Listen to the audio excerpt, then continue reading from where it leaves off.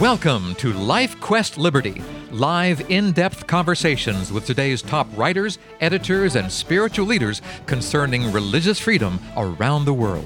On today's broadcast, we'll examine local and international factors that may be impacting your right to worship and obey God as your conscience dictates. I'm your Life Quest Liberty host, Charles Mills. It may seem like a strange connection to make, but humor me here.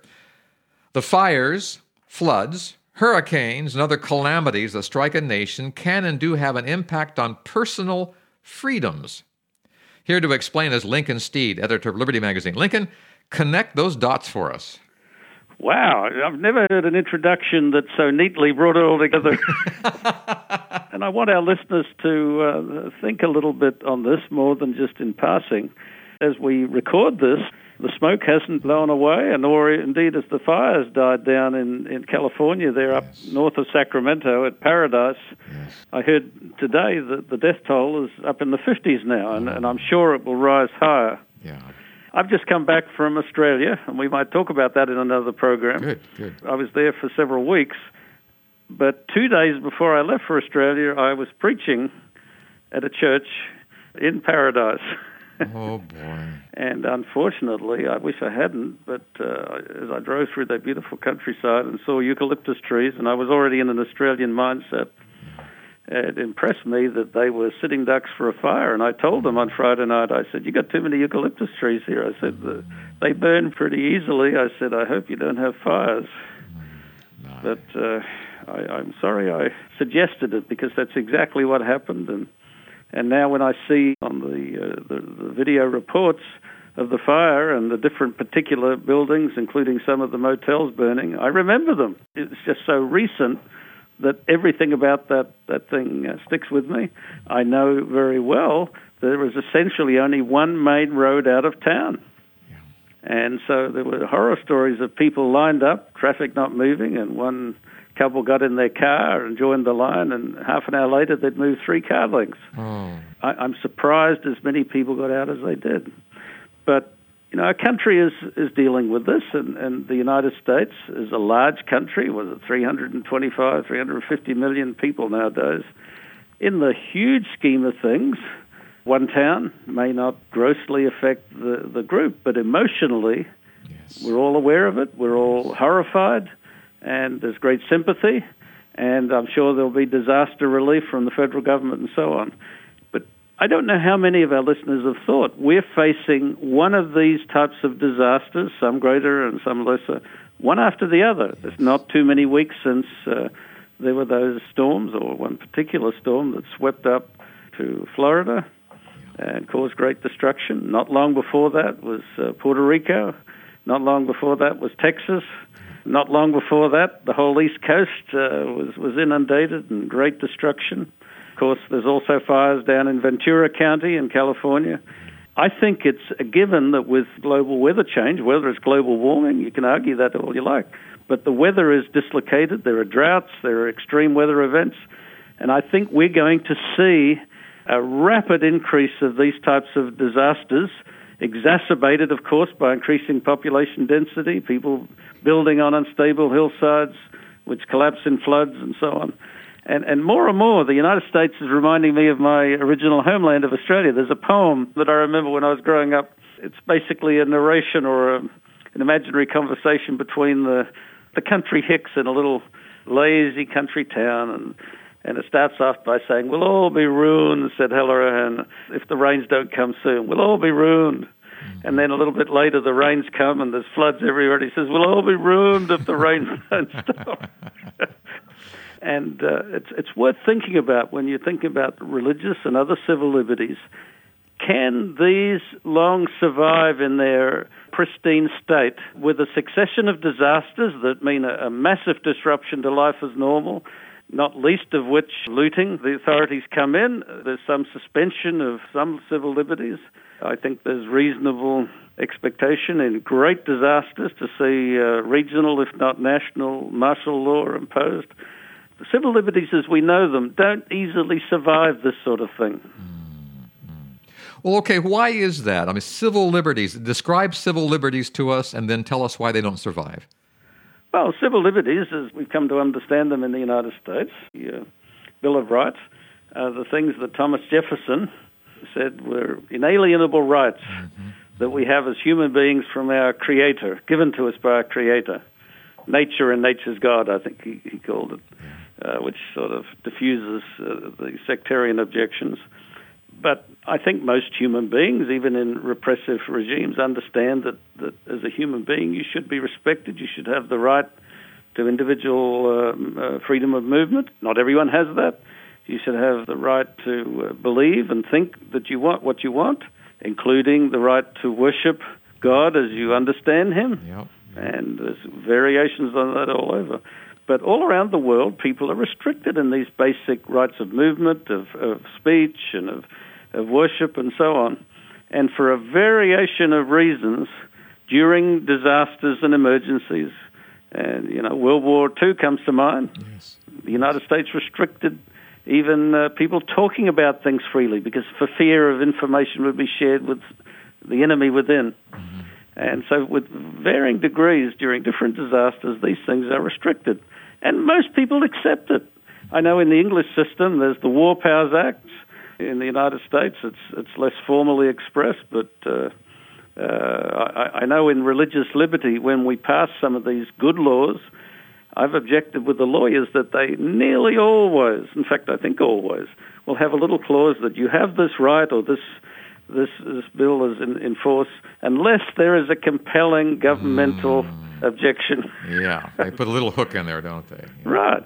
And even if they didn't put it there, we know that every government, even the best democracy, put under stress tends to, if not suspend, then tread on these rights supposedly out of a need for survival. Yeah, they're going to tell us that they're doing that not only for survival, but for our protection. The same thing happened after 9/11, am I right? And, of course, the downside of this thinking is what Germany indulged and the Nazis encouraged, the idea that their troubles were caused by a faction of the population that were robbing their money initially, then just an evil racial debilitation. And so they turned against part of their own population, murderously.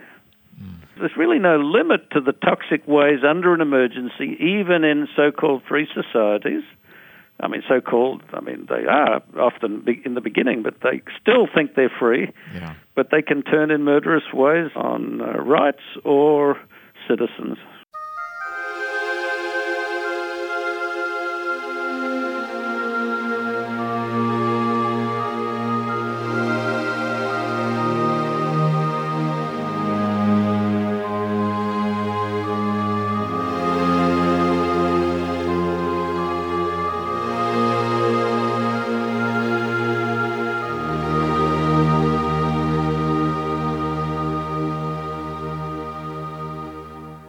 So we as Americans and we as citizens of this world can understand that we have certain inalienable rights, but those rights are at risk under certain circumstances that may be beyond our control and maybe even beyond our nation's control. Is that what you're saying? I'm partly saying that, but the reason we're talking about it is we need to be aware of this. I think, particularly in the United States, there's an assumption that these recognized rights, not granted, no state really morally has the power to grant them. They recognize them because they're pre-existent. Right. But, there's the idea that since they've been recognized, then we don't have to worry. They can disappear, as quickly as the lightning flashes or as the storm blows if we don't defend them. Okay. We need to hold on to them. In fact, I think it was... I better be careful, but I think it was Franklin, one of the founding fathers, said, those that will give up their liberties for security don't deserve freedom or security. Yeah, that's right. We need to keep a full perspective that the emergency might be upon us, but we could create a greater crisis by easily giving away deep-seated principles that have created security in the long run. When a country makes these kinds of limitations under those kinds of circumstances, what's the citizen to do? I mean, we can be aware that it's happening, but what on earth can we do about it? For instance, all those years after 9/11, when our freedoms were basically suppressed for our own protection, what are we supposed to do when that happens? Well, I don't so much disagree with your statement, but it's worth thinking about. You said suppressed for our own protection. According to the ones that was doing the suppressing. That claim has been made myriad times through the ages and across the world, and it's not usually true. It's actually a cover to harm. Even here, there's some argument that it just freed up certain agendas that were intended. This is true. And diminished people questioning them. Yeah. Whether or not they were evil, that's another question. But it short-circuited the political system, where normally there would be debate about certain things, but nobody dared question.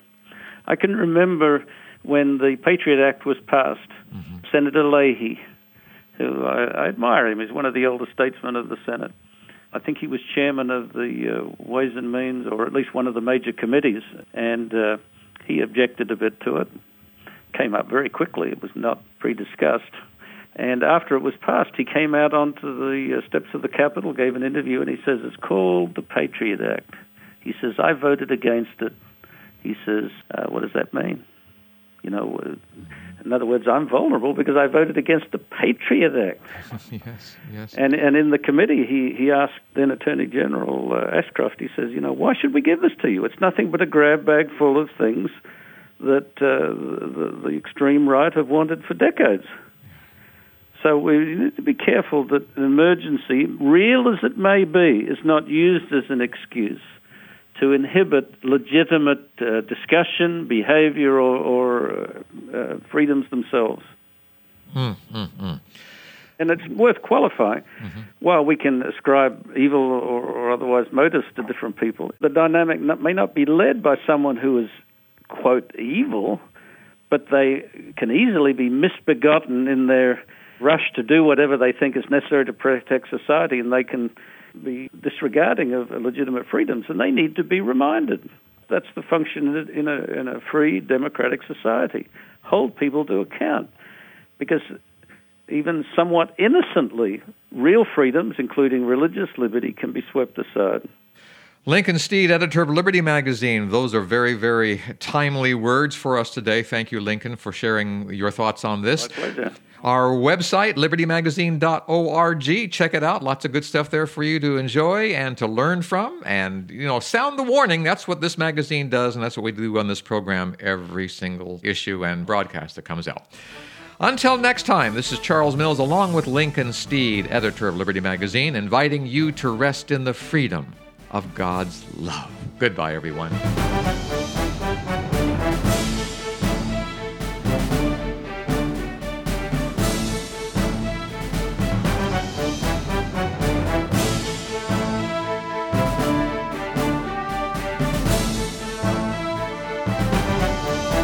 If you'd like more information about LifeQuest Liberty, call 443-391-7258 or email us through our website at libertymagazine.org. Join us again next week at this same time as we examine more of the threats and challenges facing your religious freedom. May God keep the flames of liberty burning in your heart today.